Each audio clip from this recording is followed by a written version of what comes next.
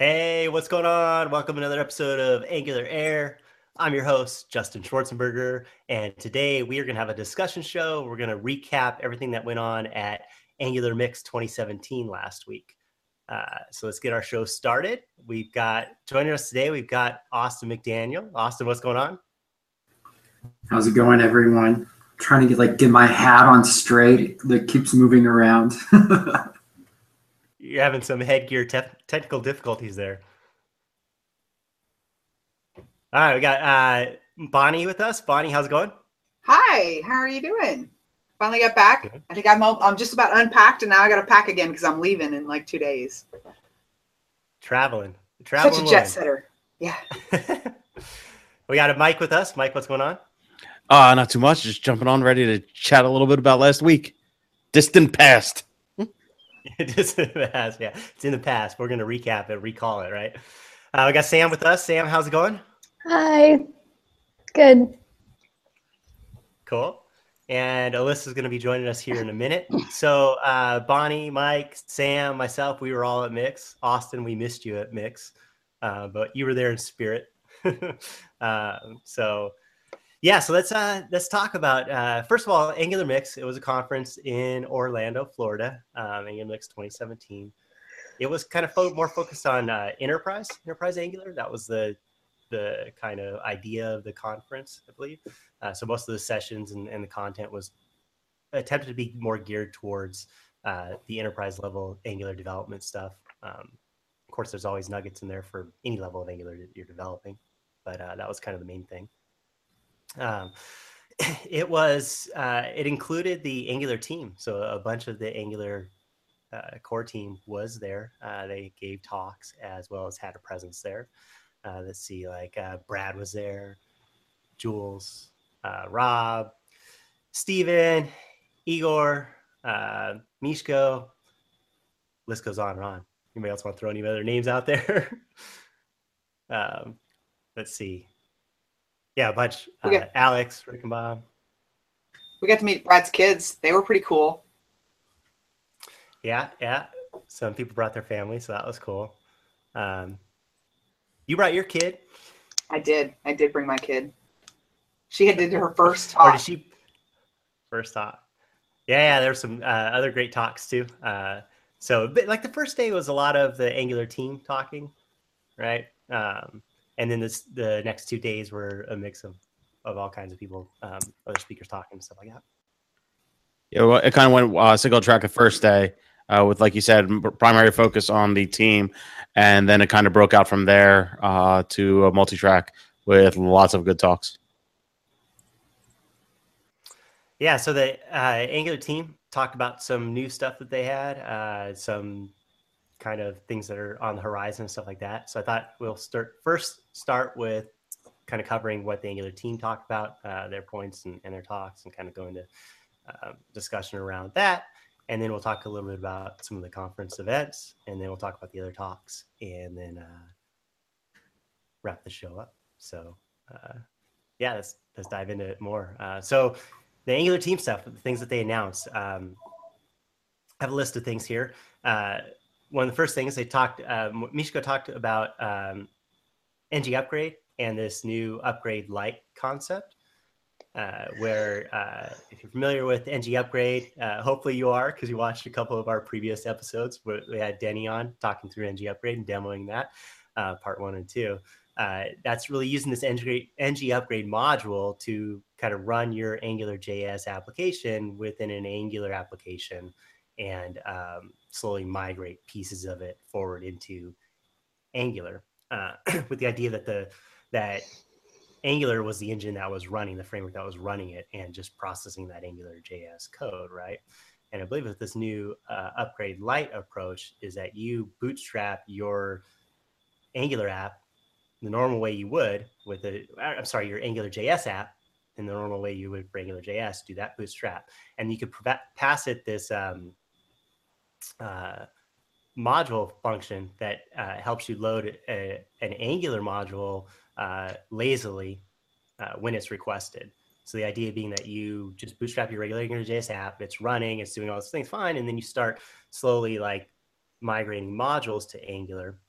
And then when a component is requested that comes from that module, then the Angular framework will kick in and be used. So it kind of allows you to do kind of like a slow rollout separation of those two. But it also, I think, focuses really on this concept of like when you take an Angular app and you use that to run your AngularJS app, you're using Angular and the NG zone, the zone stuff for change detection, and you've got that the entire time that the Angular upgrade module is running that whole thing, right? Whereas this gives you a way to say, okay, I'm just running AngularJS code, and when I need it, I'll request that code to be run with the Angular framework bits and that sort of So in that case, is the change detection totally separate? Because right now it's kind of like this awkward thing where it's kind of like a wrapper around that. So if it's totally separate like that, that could be a huge performance increase for people that are running NG upgrade. Yeah, I think that's the idea, right? Is that like if you ran Angular NG upgrade with Angular and Angular's doing all the controlling, then it's got its zone running watch for the entire thing, right? And then AngularJS is still doing its digest thing. And so with this, you're separating the two, getting the performance like you're mentioning. And then but you do have to think about more of this change detection stuff that now you have a little more control over that, I believe. So now might have to kick if your Angular code's using some AngularJS service that's doing something that triggers some change detection that you're used to, you may need to manually trigger that or whatever in this scenario. But yeah, I think that whole idea is the performance and the lighter weight and all that stuff. So that was interesting. So that was pretty cool. Angular Labs, that was talked about as this new thing. There's a icon for it, so a logo for it. So it must be real, right? Maybe Mike can talk a little bit more about the Angular Labs concept. It was new to me. I learned about it when everybody else did. I scrambled to get it into my talks, into my slides. But it's pretty much my understanding, not to say exactly what it is. My understanding is that things that are new that may have public APIs that may change, that may go away, just things that teams are playing with it to provide exposure to so that other people can play with it as well. No different than, say, like a Labs feature in like Gmail or Google Calendar to be able to say, hey, I want to play with that, but I understand that it may change or may go away. So it's this idea of kind of grouping these things, right, that are kind of in the works or whatever under this one umbrella that you can call Angular Labs that say, look, yeah, just like you said, experimental or the things that are in development, but now we have kind of like a term or a collection of all these things. And yeah, things like schematics, right? Schematics and the component dev kit and we'll talk a little bit about each of those real quick, but those kind of all fall under the umbrella of the Angular Labs. Yep, I think that's the full encompassing list as far as I know of what is currently under there. So is there like one domain that has everything listed out under it that's like the Angular Labs domain, or not really? It's more so a designation that something is part of Angular Labs, and it's not going to be a central location where those lab items are stored under. It's just a broader title category thing. That's beautiful. It's beautiful. Nailed it. With this like, if I'm, beta 5 or Angular 5 is just around the corner. Would things in Angular 5, before, say we're in Angular 4, let's imagine we're in Angular 4 and Angular 5 is around the corner. Like, would I be able to start trying out new things in Angular 5 in 4 type thing? Is that what it would be? Or is it like these like super experimental things like no zones or something like that? I think it's just a way to say like, hey, these things are things that are in production or being worked on, right? These are these concepts, these are these things that, and just like kind of organizing them that way. Is it? Yeah, so I see it as a way of like managing expectations, right? So if something is designated as labs, then maybe the documentation isn't quite there, or maybe this is just something that somebody's playing with so that somebody doesn't fully expect what to expect to get out of a given feature or something that's been placed under that designation. I think how Jules put it was nice. It was like basically anything that is like fully design wise comped out. Like the idea is far enough that we have like logos or a name or branding for it, but it's still in the experimental phase is how she like umbrellaed it. So I think anything that you could say is experimental, but you know about because it's like exists and been talked about could probably fall under it, I guess. I like that explanation of it. It's kind of like managing expectations, right? It's just setting these expectations of what this stuff is, right? You said maybe no documentation, maybe it's that sort of thing. So yeah. So there's schematics in there, right? Schematics, this new thing. Mike had to talk about it a little bit, and we're gonna maybe. Yeah, schematics is under the Angular Labs designation, but schematics isn't something that's potentially going to go away. Schematics is under that umbrella mainly because the documentation and the explanations behind it aren't quite there. So with that out of the way, schematics is the topic of next week's show. We're going to be going over schematics, what they are and how you'd use them and what they can do for you and your organization or you and the Angular community. So schematics are something that already exists under the hood in Angular CLI is using these, right, for the generators to generate. Angular CLI has been using schematics under the hood, invisible to everyone, just hidden, kind of like a refactoring type thing that happened with release 1.4. But that's kind of just the tip of the iceberg to be able to get some default things generated via schematics versus the old blueprint engine. But the power of schematics becomes when you get into the extensibility and customization of what you want to generate to personalize your apps the way you want them. Yes. Schematics are, I love the schematic stuff. I'm very excited about it because it's going to empower a lot of things going forward with our ability to make building Angular apps and scaffolding and all that stuff a lot easier and a lot simpler while still leveraging the power of the Angular CLI. So it's pretty cool. Remind me to show you an idea that changes spaces to tabs. We can play with that next week. All right. Who would ever do that? I'm going to call it the McDaniel feature. Nice. All right, so CDK, the component dev kit, that was another thing that was discussed. That falls underneath this labs thing, right? I think that's kind of interesting because so the CDK is the idea of taking the power of Angular material, right? The logic that powers it, and separating it out so that you could put your own view design experience on top of that, but yet you can get the power of what it does logically. Does that sound correct to everybody? We have some people that do a little work on that, so maybe they can kind of say if that's correct or not. Austin.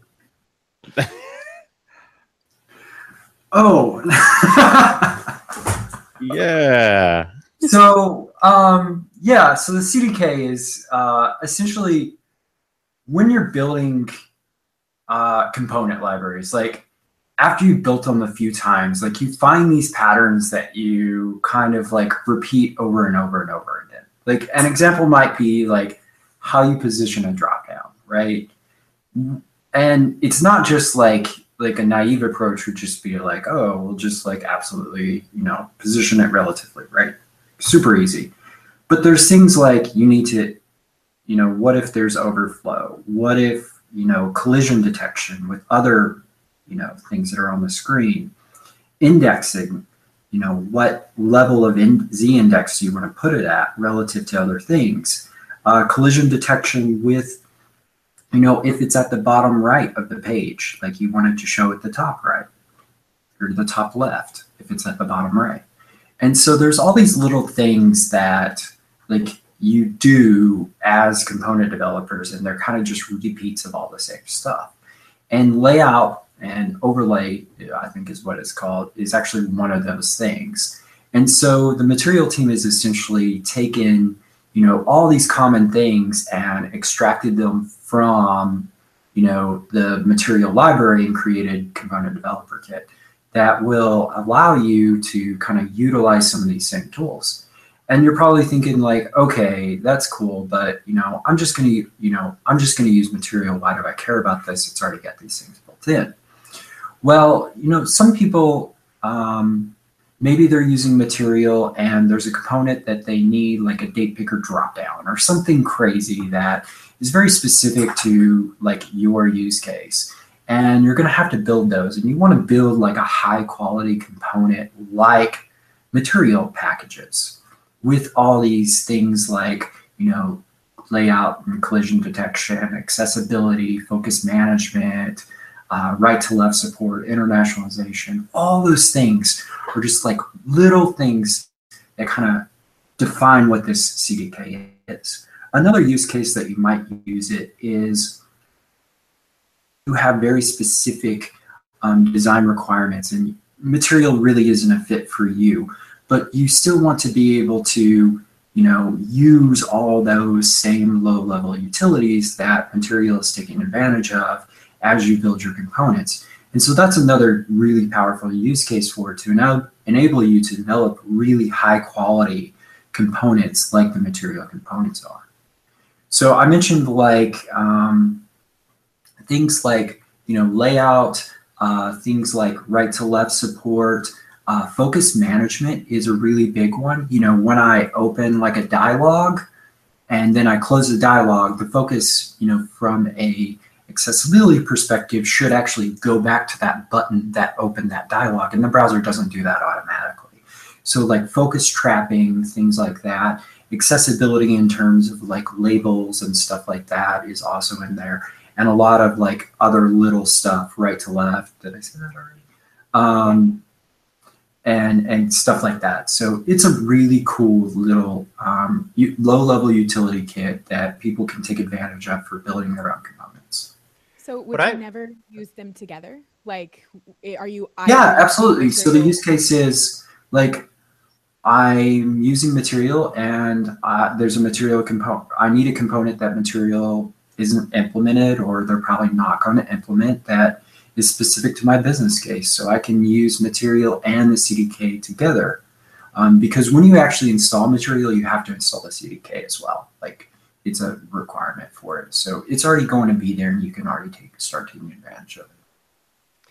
What I like about it, it's really cool, is like, we think about using a component library, and you're like, okay, I've got material and I've got PrimeNG and I got some other ones, and you're going, okay, I have to decide on the look that I want in order to get the functionality that I want, right?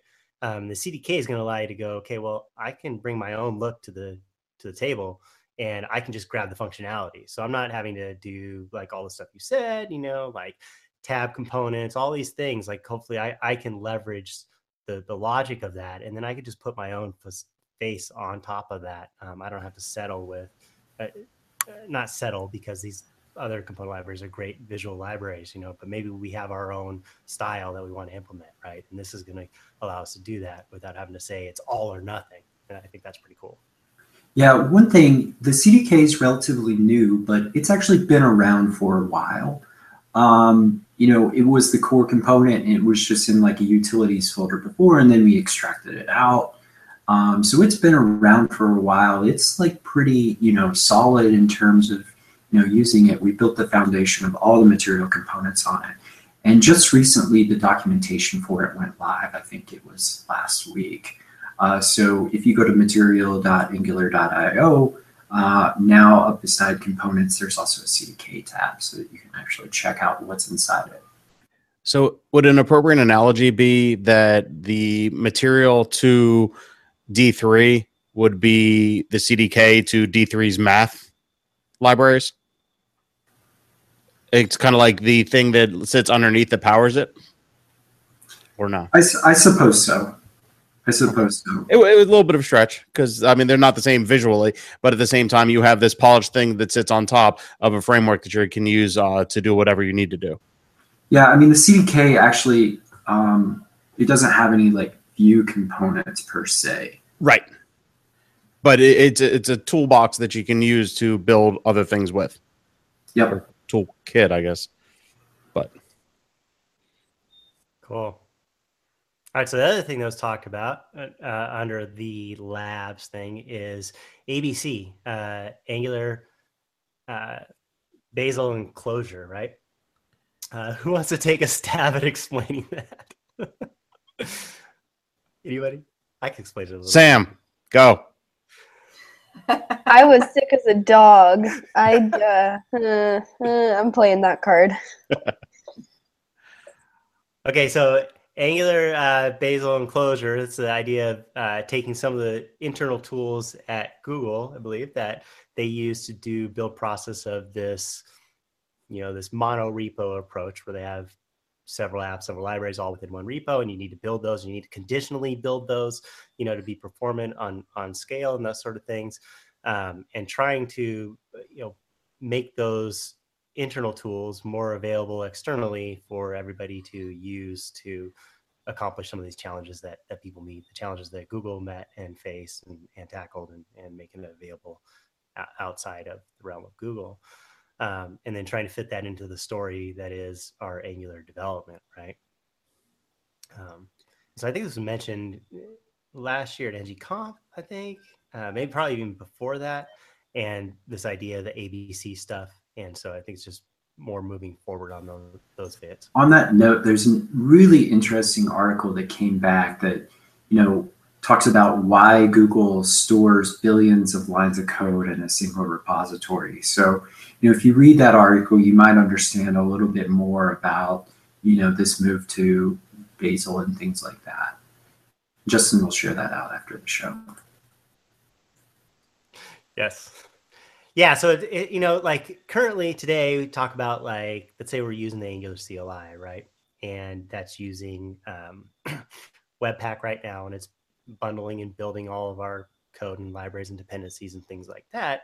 And we make a change to a file, then it's got to rebuild that entire thing, right? If we've got separation of libs and apps and things we want to like modularize in our code base, and we make tweaks to a little bit of them, we got to wait for the build process to happen for all of those, right? And so there's kind of a need to solve that, whether that's with solving it with Webpack or solving it with Bazel or something else, but the challenge is that we need to figure out ways to make that build process faster, make it incremental, make it, piece by piece, that sort of thing, and kind of get that experience going there along with other things. And so I think that's the ABC stuff is an approach that's done to do that. And then it's a matter of, okay, how can we make this available? And so, like, be more information about that, things we go forward, but it's compelling. You might want to add anything to that, or on to the next one? It's supposed to be, a lot faster because it's going, I believe it's Java based. So you'll be able to get like, true multi-threading in terms of your builds and things like that. So, people will be able to see quite a bit better build performance when they're building these. And one other thing is, when I was talking to Rob Warnall about this, and before I move on, the Java thing, they're planning to be like totally packaged where you don't even realize that Java is like going on in the background. So people like me that were like, what? Java? Won't even have to worry about that. But another thing that like Rob was talking about is like in real world, like you're not necessarily just building the Webpack build, right? You're typically like watching, whether it's C# or, Java or something like that. There are other builds going on in your system. So to be able to unify those builds in a single like build system like this, that's highly performant and can kind of bootstrap on top of other build systems and like, a single point of, building, would be really cool to see how that plays out. Yeah. But the idea, to expand on what you were talking about with the multi-threaded aspect, that's one of the main ways to keep build times consistent as your app grows in scale from hello world through multi levels of multi ng modules, lazy loaded features, and all of that, to build those independently on their own thread to support all of those, to keep the same level of performance as your app grows. Yeah, you know what we need to just do? We just need to get Ali Siegel to come on and do an episode and talk all about it and explain it. So then we know what the heck we're talking about. So we'll get on that. Cool. Okay, so that's kind of labs that was discussed. Another thing that was talked about is this concept of angular elements. Rob Wormel did a talk on that, and this is pretty cool. Who all saw that? Anybody in the panel who watched that? Raising hands. You can say, yes, I did. I did. It looks awesome. The ability to essentially write Angular code and have web components spit out that would play nicely with Angular.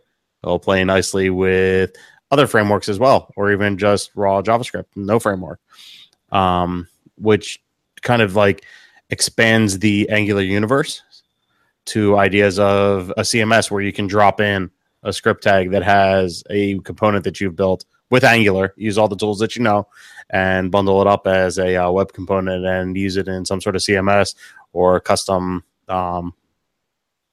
rendered piece where you don't necessarily have a full spa running. Yeah, so it's this idea, right, that you can create these custom elements, like you're saying, like use the knowledge that you have of building Angular components, right? Creating these component classes, the decorators, that sort of thing, the same way you build these Angular things, and then bundle them up into this reusable custom element that then you can drop on, use in different places, and it'll basically run this isolated little component, right? Without having to run Angular and all that other stuff. And that's being worked on. Rob showed some of that stuff. I believe that one was recorded, so you could watch that. Yeah, it's cool. What I like about it a lot is like we already had this, Angular already had this stuff kind of in its platform, right? For building components, we have view encapsulation, the template and the logic with the class code and things like that. That we're already building our Angular components in this way that kind of is around custom elements and this sort of thing. And so now we get the fruition of some of those decisions and change and architecture, how components are built, to be able to easily, right, go to this movement where we can have this custom element from what we created be used, outside of Angular. I don't know, it's pretty cool. So yeah, but check that out. We need we'll tweet that out or send that link out. But you could probably find it's Angular Mix on the YouTube channel. But check out the one about Angular elements. It's really cool. Yeah, it's one of those things that when you first hear about it, you think, okay, yeah, all right, whatever. And then you start thinking about the possibilities of what you can do with it. And it's like, oh, yeah, okay, yeah, I like that. I can do a lot of these other really cool things with. Really opens up a whole lot of possibilities. Yeah, and it really all fits into that reusability, right? And that management of encapsulation of these modular bits that you're using, and then getting other teams and other people, places and people to be able to use that code, and then focus on working in that code and isolation and things like that. It's pretty cool. Reusable is the best. What's the best? Reusable. Anything reusable. I love reusable. For sure. I feel like I learned something new this year, because this was the first time that I was a speaker, and before I was always an attendee. And when I was an attendee, like every single talk, I was in the front row taking notes, and I was like just soaking up everything like a sponge. But when I was a speaker, I was just like, I can't listen to those talks because I'm still working on my talks. And it was just like it was like the last minute trying to get everything perfect before And I hadn't seen that side of it. So now I understand like the stress that the speakers go through at the conference. Because I was just an attendee. All I have to do is sit there and listen to you guys. And this time it was like, The first 2 days I was finishing. Sorry, go ahead. No. I missed some of the talks that I really, really wanted to see because I had my own problems to deal with. Right. The first 2 days I was working on my presentation, and the rest of the week I was sick. I was so sick, and I'm sad I didn't see any of them. Oh, that's the worst. I'm sorry, guys. It is. Yeah, so let's talk about that really quick because that's an interesting topic in terms of being a speaker at a conference versus being an attendee. I had the chance this time to be an attendee. I didn't do a talk there. We did have a booth. I'm wondering, how did that feel? Like, is it different after having been a speaker to go back to being an attendee, or can you slip right back in that mode? Okay, so for me, this was my first Angular specific conference that I'd been to that I wasn't speaking.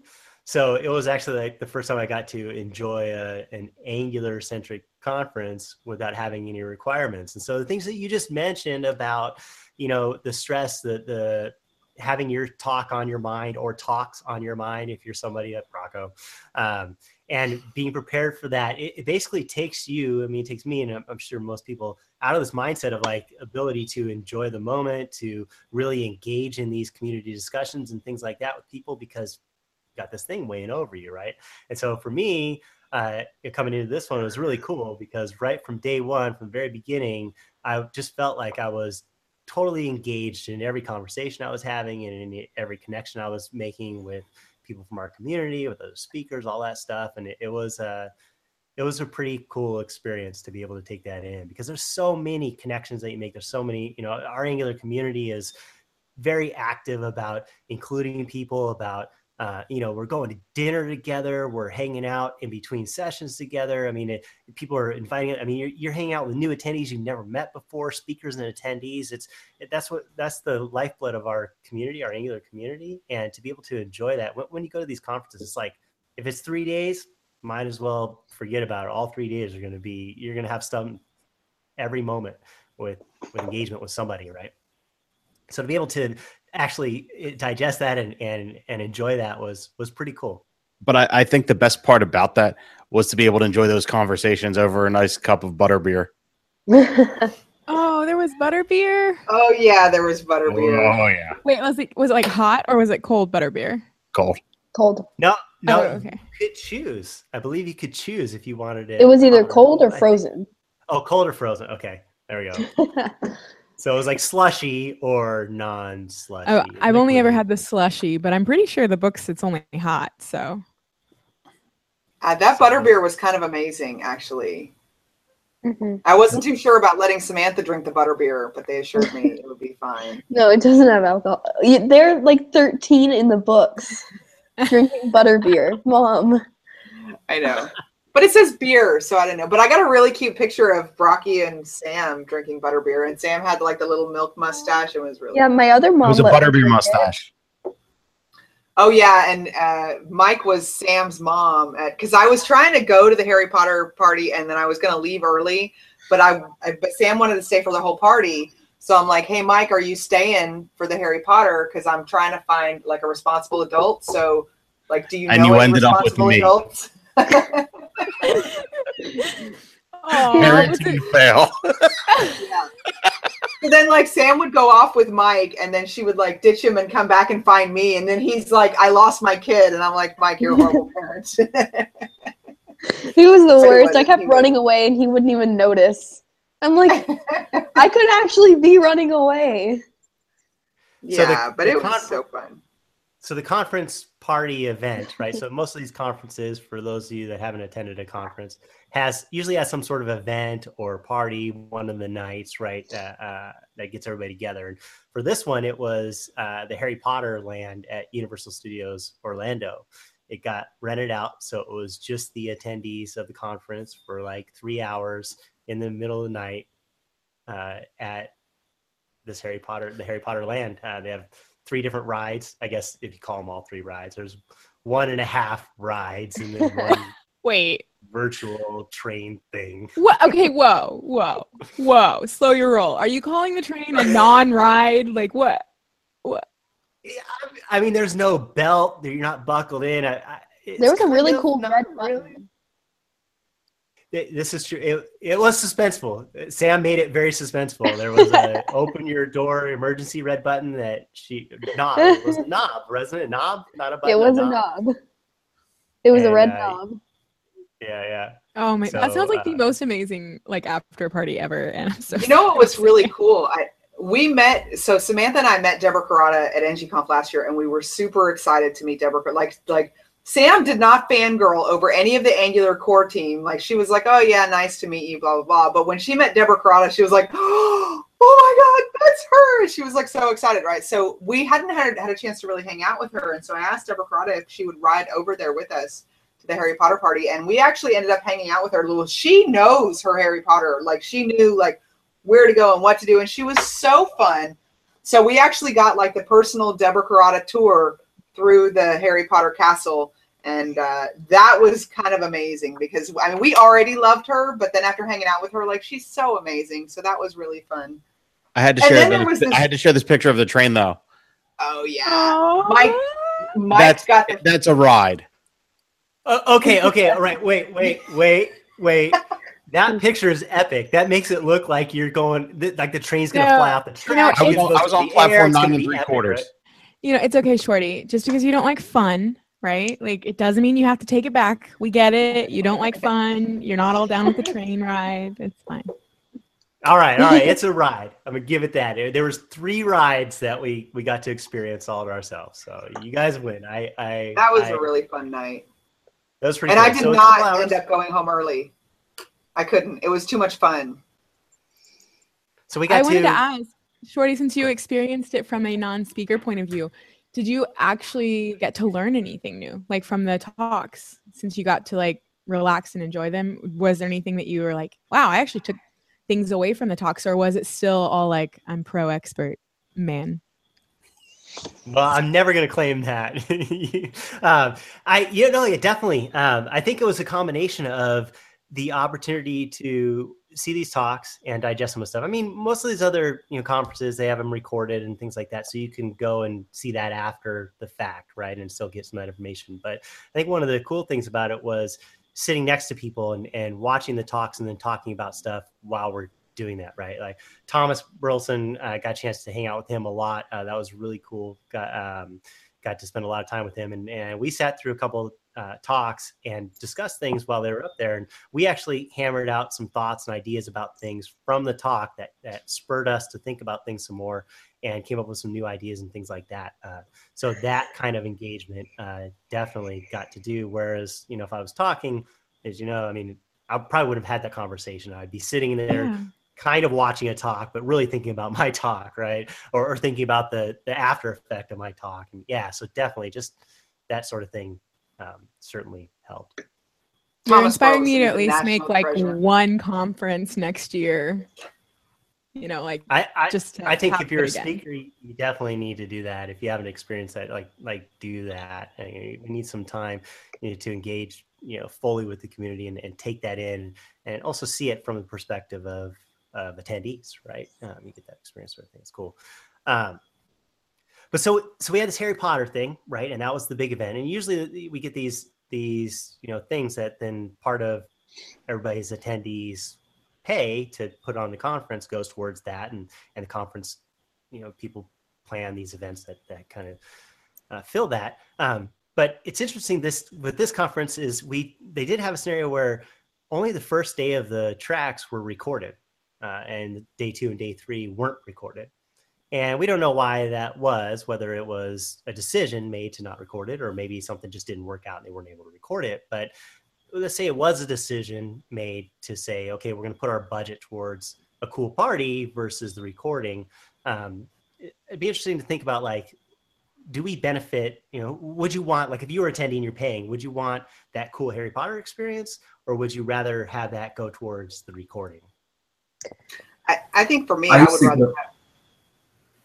Everybody wants to answer that one.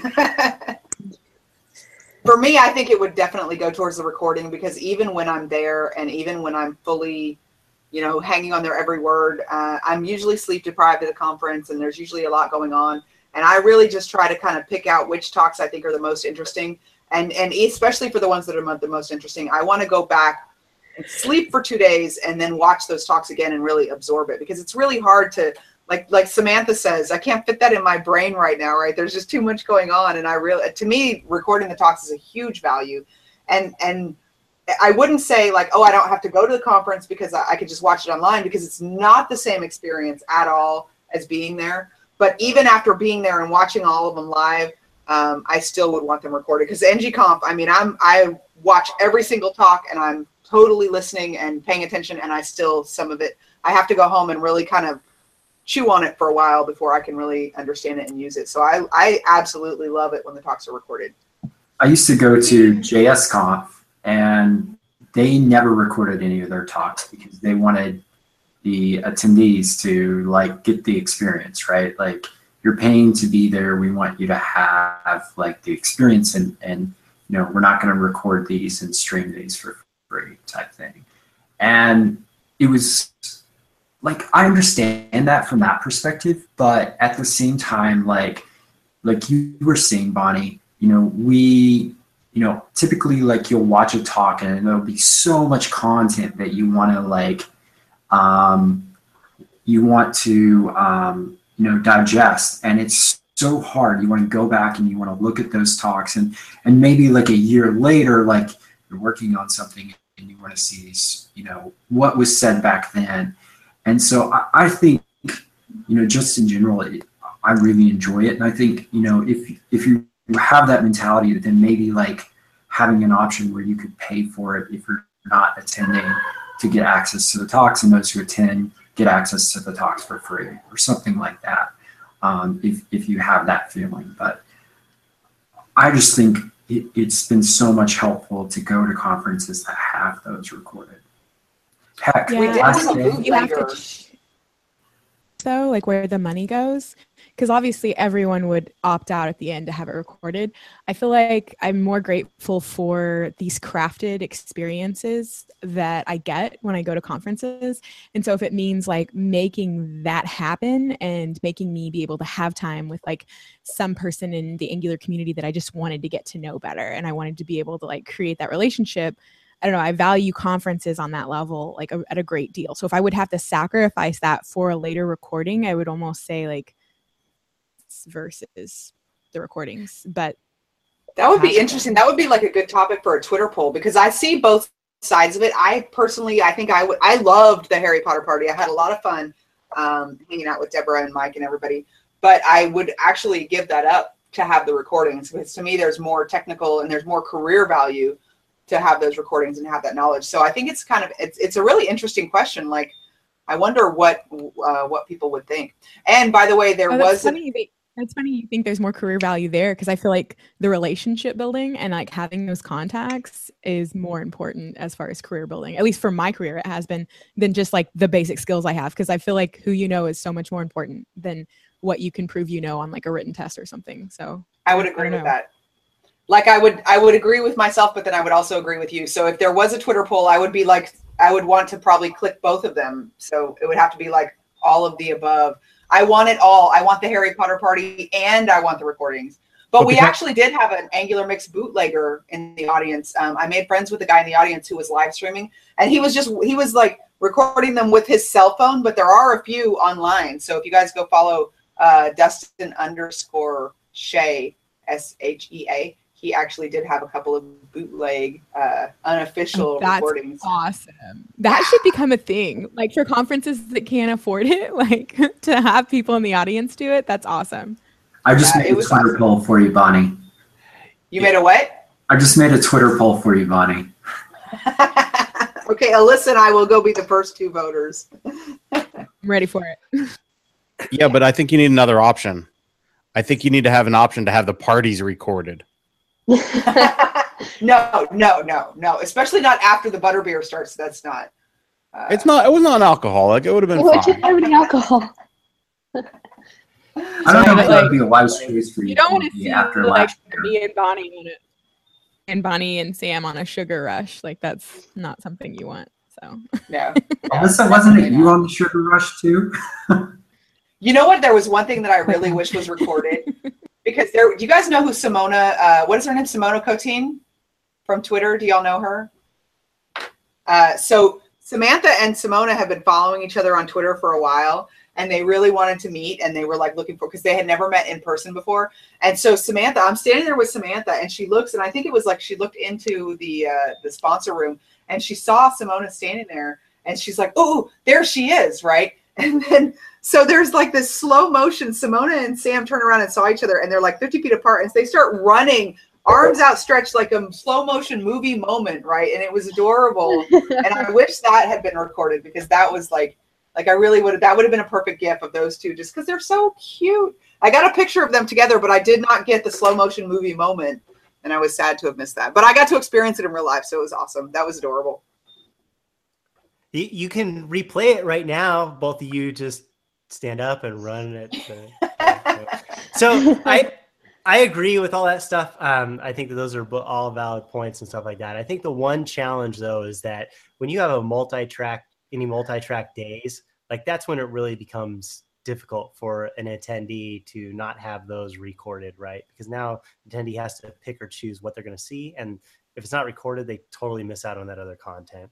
I think it's a bummer, not only for the attendees to have to pick and choose, but then also for all those speakers that prepared that content that they do want to get out there and share with other people, to not have that available. So, and the other aspect is, even for speakers, that say if there was a talk going on during one of my talks where I really want to be able to see the content that they're producing, but I'm obligated at the same time to show the content that I've prepared. So you have that aspect for speakers who really have no control over the choice of what they get to see or do. Exactly. I missed out on being a heckler for Mike Brocky because I had to go give my talk. Brocky, you just want to watch yourself over and over again. Actually, and he was in the same time slot, I think, as Sonny. And so that was like a big, and I know a lot of attendees, like those were two talks that a lot of people wanted to see, and they had to choose between the two, and it was difficult to do that. Yeah. So let's talk a little bit about some of those other talks that happened. People, what did you like? Other ones that were not the Angular team on that first day, that sort of thing. There was a really good one about GraphQL that I really enjoyed. I thought the presenter was really pretty. So I really enjoyed that talk. Plus, was Yuri there? Yuri Goldstein was there or something? Actually, I think he was. It looked like Uri. I think he was there. All right, so you would have loved it. It was pretty epic. So Bonnie had her first Hold on. Oh yeah, it's been photographed. Oh my goodness! No. Oh wow! Oh my goodness! I forgot about that picture. Okay, That's awesome. So context, right? Bonnie did her first talk. Talked about using GraphQL within Angular and using Apollo, the Apollo client with GraphQL, which only worked because of you, Justin. Whatever, we'll skip that. But epic talk, really cool talk. So she demoed how to use GraphQL and Apollo to get data into an Angular app, as well as like real-time data, because that's one of the new things that they've got with Apollo client and this WebSocket thing and ability to query data and then get data live pushed to it and then merge that into your existing query to get your view all updated and stuff like that. So if you know anything about GraphQL or whatever, it's pretty cool. If not, maybe we need to have another show on that. We had a show last year on it, I think. Erie came on, talked about it, but it's really cool. And so she had this amazing talk, which was really engaging, and she did such a great job of engaging the audience, asking questions. The whole idea of GraphQL laying on top of an existing data sources that you need to get to your application, but not expose it via REST or at different endpoints to have it all through one. So she's asking the audience about what databases they use, this sort of thing, and everybody wasn't super engaged. And brought out Sam to be Uri, and the two of them played off each other. It was epic, and maybe it's on the bootleg recording. I don't know, but it was. It is on the bootleg. Except in the beginning, the audience was coming in, and we did not know that Destin was recording. So Samantha and I, and we're goofy, right? We're like up there like singing karaoke with no music, and it was just like I would have been more professional had I known that he was recording, because we were just up there being goofballs. We were like nervous, and we were just singing a cappella karaoke. So I would strongly recommend that if you find that bootleg and you watch it, just skip until you start seeing slides, because the part before that was I did not know. You need to own that. Own it. Yeah, absolutely. I didn't know. And people need to watch the whole thing. The most fun, I think, and Alyssa, I really wish that you had seen that, because we had the beard and the wig for Samantha, and Sam didn't know this. Like, I was like prepping her and like telling her what her part was and what her lines were, but what she didn't know is she was up there on stage and she starts going like this with her beard, which Uri does that. And I was like, that is uncanny. Like, how did you pick up on that like beard thing going on? It was hilarious. When I get into character, I get into character. No, it's not even that. I wasn't there. It wasn't me. I wasn't at that talk. Uri was at that talk. Uri was. Right. It was Uri Goldstein. He's the one who wrote Apollo, and he had been helping me a lot leading up to my talk, and like explaining to me how to use this and how to use this. And so the parts that he explained to me, then I had Samantha sit in and play his part so that he could explain to me and I could explain to the audience, like, this is what I thought, but I was wrong. This is actually an easier way to accomplish the same thing. And so it was kind of, it was cool. But the whole beard on Samantha was pretty hilarious. And then Sam had her first talk there on Angular Animations, and it was awesome. Yeah. It was awesome. You. Yeah. Alyssa, we wish you were there. My favorite, and I hate to, because Sam's going to kill me. She's going to come downstairs and like thump me on the head as soon as the show is over, because she hates this, but it was so funny. So she was nervous, right? She did such a great talk, and she has such, I mean, she's young, but she has great stage presence, right? She's a hoot. And so she did this awesome talk. She prepared, she did like great slides. It was great, but she did it a little bit quickly. And then she came off stage and she walked around behind the curtain, and then she started talking to the sound guys, and immediately she realized that her mic was still live, and she goes, "Oh my goodness, can they hear me?" And like the whole audience just died laughing, and Sam's like back there just mortified. But it was so cute. It was adorable. Oh, I've never had a hot mic moment. I'm so excited. You go, girl. They loved it. It was great. It was the worst. It was. I never want to show my face again. But you two, both of your talks, you just commanded the stage and had the audience engaged so well. You did such a great job from a speaker. Well, thank you. We were freaking out. We were really super nervous. So, yeah. And your support was really meant a lot, because I mean, it's so great to be surrounded by more experienced speakers who are kind of talking us down off the ledge and going, "Y'all are going to be fine." And yeah, we were pretty nervous, but it was fun. And it was really, I think it was the same thing when I started the meetup. I was kind of terrified about starting the meetup and speaking in public. And I think what cured me of that was that the people who came to my meetup were so nice to me. They never judged me. They were very appreciative. And it was the same thing with Angular Mix. Like, the response that we got from people was so nice. Like, we weren't perfect, right? We were super nervous, but it was just the fact that everybody was so nice to us that definitely we will do it again. Only Mike Brocky told. Go ahead. Only Mike Brocky said what? Only Mike Brocky told me that it was horrible, so I'd say that was a win. I mean, you can always count on Mike for that extra. I have no such recollection. That's convenient. I blame it on the butterbeer.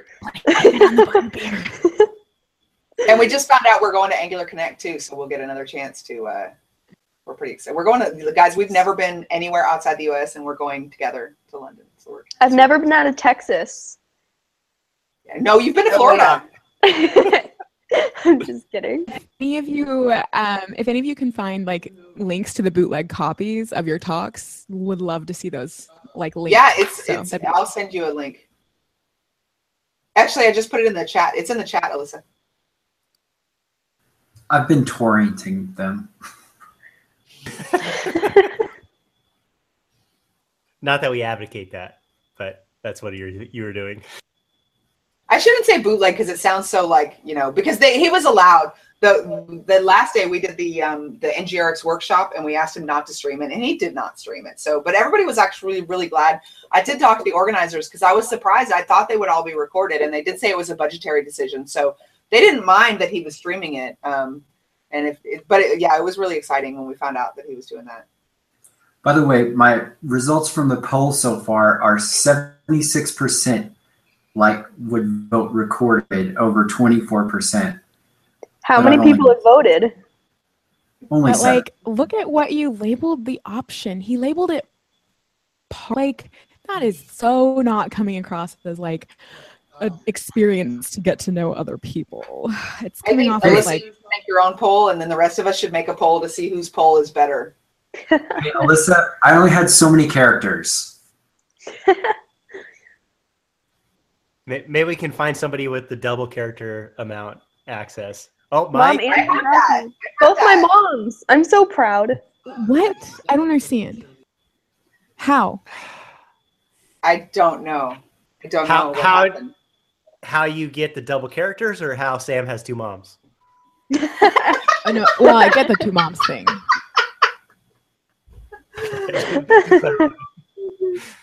All right, well, we're at the top of the hour. Let's wrap this thing up. Get to our ever famous, popular, the part that we love, which is picks, right? Which I think we're now renaming to Austin's picks, and we're just going to have Austin do the picks, and it's just his show. But at the end here, but maybe we'll all have some picks. I don't know. But before you did not like that idea. He just disconnected. He's like, I'm out. Peace. You scared him off, Shorty. What did I miss? Nothing. Oh, nothing. We were just going to get to picks. But before we do that, any last comments on Angular Mix? Anything else anybody wants to add real quick? I think you're my hero. I'm going to keep saying that, and I know you're tired of hearing it. But yeah, we can stop that. Okay, anybody else? All right, well, it was pretty cool. And then, there's more on the pipeline, right? Other conferences up next. Angular Connect's up next in London. We've got NG Atlanta. NG Atlanta at the and end then NG of Conf. NG Conf. NG Vikings is in there in March. NG Europe. When's NG Europe? Atlanta? Early February. NG Europe and NG Atlanta are overlapping, which I'm conflicted about. But I'm already speaking at NG Atlanta, so I can't go to NG Europe.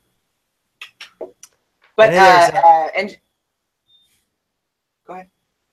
No, go ahead. NG Conf Papers is open right now, and I'm super excited about that because that's for me, that's where it all started. So, what's your talk going to be this year? NG Conf. I don't know yet. I'm probably going to submit 25 different talks just to make sure that one of them gets picked because I really want to go to NGConf.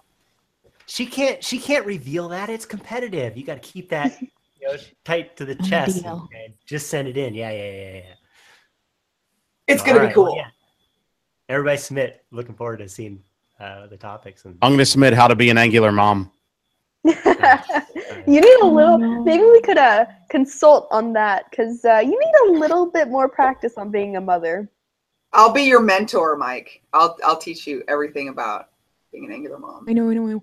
Pitfalls of being an Angular mom. Start with daily beatings. Oh yeah, no. That's why I'm so short. She just keeps beating on my head. All right, let's get to picks. Okay, so Austin's picks. We'll start with Austin's picks. Austin, why don't you go for it? Yeah, so I've got a couple this week. In RX 5.5, RxJS, the whole imports chaining thing is getting fixed, and they're calling this lettable operators. So you'll essentially be able to import your maps and stuff like that instead of having to and pipe them together instead of these crazy where did I get my import of this thingy from. Also, the Angular CDK docs, we talked about that earlier. Those went live last week. So if you're wondering what people had been talking about the CDK, those are up now. TypeScript 2.6 is coming out. There's a couple new features and performance things in there that you should be aware of. It's in beta right now, and we had Gleb on a show a couple shows ago, and he works at Cypress.io, and he was talking about indent tests and things like that. And if you don't know about it, Cypress.io is like an end-to-end like test engine that like runs. It's really, really comprehensive. It's one of the best tools for testing I've ever used. And it actually went open source today. So that is huge. Highly recommend checking it out. Austin's feast or famine on those picks, huh? Yeah. He had another one in there, but I think he moved it. So I give it to you, Justin. I didn't want to talk about it. I felt bad because I had so many picks. All right. Well, I'm not going to pick it. So if you want to talk about it, you better bring it up. Or we can bring it up later. All right. Who else got picks? Anybody else have picks? I'll steal that one. All right, Mike, what are your picks? I am going, let me double check that I've got the right one here. NX from Narwhal. NX is a series of schematics, which we'll learn about more next week, about a prescribed way of writing Angular applications and how to structure them. So definitely very cool. Definitely go and check that out. And Justin, where can I find more info about that? Well, if you're asking, it's nrwl.io/NX. And yeah, we're going to have an episode too, probably after Angular Connect, where we dive into that and really showcase that. I'll get Jeff and Victor to come on and demo that and stuff like that. So that'll be a good show. Cool. Yeah, we announced that at Angular Mix, so that was pretty cool. All right. I've got some picks, or a pick. Anybody else have any picks? Alyssa, Bonnie, okay. My pick is the Acura RDX. Oh, go ahead. I'm just kidding about my pick. I have a legit pick. Can I tell the story like super quick? Do we have time? Yeah. Tell it. So Samantha and I share an old Chevy. We did share an old Chevy Trailblazer, and I had not replaced it because it was paid off, and I like the fact that it was paid off. Yesterday, Samantha was on the way home from the doctor and broke down on the side of the road and called me, and she was very upset. And so we just kicked that old Chevy to the curb, and we bought a new car last night. It was fun. Yep. Nice. Good story. Yeah. Yes. So my legit pick, it's not new, but it is very cool. It is TypeScript Hero, the linting, because I had to do hours of linting, and it was not fun. So when I found this, I was very happy. It lints on autosave, and you guys have all probably heard of this, but I think it's really cool because I had to do all the linting on this project that I'm on, and it was not fun. So that's my pick. Cool. Bonnie, Alyssa? So two are picks. One is NG Atlanta, which we already talked about. Get your tickets now. I'll be speaking. Lots of other cool people will be speaking. It'll be lots of fun. Secondly, for any of you out there who are wanting to get into speaking or are already in speaking but have not submitted to the upcoming NGConf in 2018, last week on Adventures in Angular, another podcast that I'm on, we interviewed the organizers, so Frosty and Joe Eames, about their upcoming plans. And they revealed actually a lot of secrets about the upcoming NGConf. But what they also revealed was some tips on a massive survey they sent out to the community, and the info that they got back and feedback that they got back as far as what talks people want to see, and more importantly, like the talks that people are tired of hearing. So if you want to hear more on that subject, I'll put the link in the show notes to that specific episode. But yeah, good luck to all of you talk submission committees. What do you call people pre-talk? Like waiting? Hopefuls. Hopefuls. Yes. Good luck. Cool. Bonnie, do you have any picks? Yeah, actually, that was a really good pick because I did not know about that episode, and I'm submitting my first speaker for NGConf, so I really want to go to that, so I'm going to check that out. My pick is Angular Connect. You guys already know about Angular Connect, but I'm just picking that because I'm super excited about Angular Connect because it's coming up. That's my pick.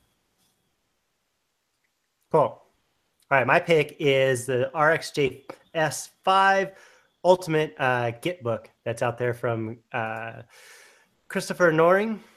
He's put this thing together. It's a bunch of information about doing RxJS 5 stuff. It's really cool. It's free, so check it out. That's my pick. And he's pretty cool. Right. I saw him, but Yeah. I didn't actually get to hang out with him. But I've been following him on. I feel like we were like ships passing in the night at Angular Mix because I kept trying to hang out with him, and he was going. But he seems pretty cool. I got to meet him in person finally. That's what's funny about all these conferences and stuff. It's cool. It's like you have your remote engagements, right? Twitter and all that stuff and all those things. And then finally at one of these conferences, you get to meet in person. And it's crazy because it's like a lot of these people you run in, and you're like, you feel like you already know them. It's like an easy meet sort of thing. So it's pretty cool. That's a good pick. That's a good pick. Update your profile picture on social media to be actually you, so that when people meet you at conferences, they know who you are. That is an and even if you can watch, even if you can watch them online, try to go in person because the conference, the Angular community is amazing. Like I love these people, all the people. What if it's you, but you're wearing a panda hat? Then you have to commit to wearing that panda hat the entire conference. If not, it all falls apart. So like you got to make your decision. Maybe you need to be standing there in your profile pic holding your panda head so people know that it could be one or the other sort of thing. Maybe like two-headed person. My panda head inside my head. All right. Well, time to put a bow on it, wrap this thing up. We'll be call it a show, call it an episode. So we will catch everybody next week. I believe it's going to be Brocky talking about schematics, but we may switch that around and get David East talking about Angular Fire. I don't know. Stay tuned. You'll get something. And it'll be entertaining, we hope. All right. Thanks, everybody. That was fun. We'll catch you next week. Later.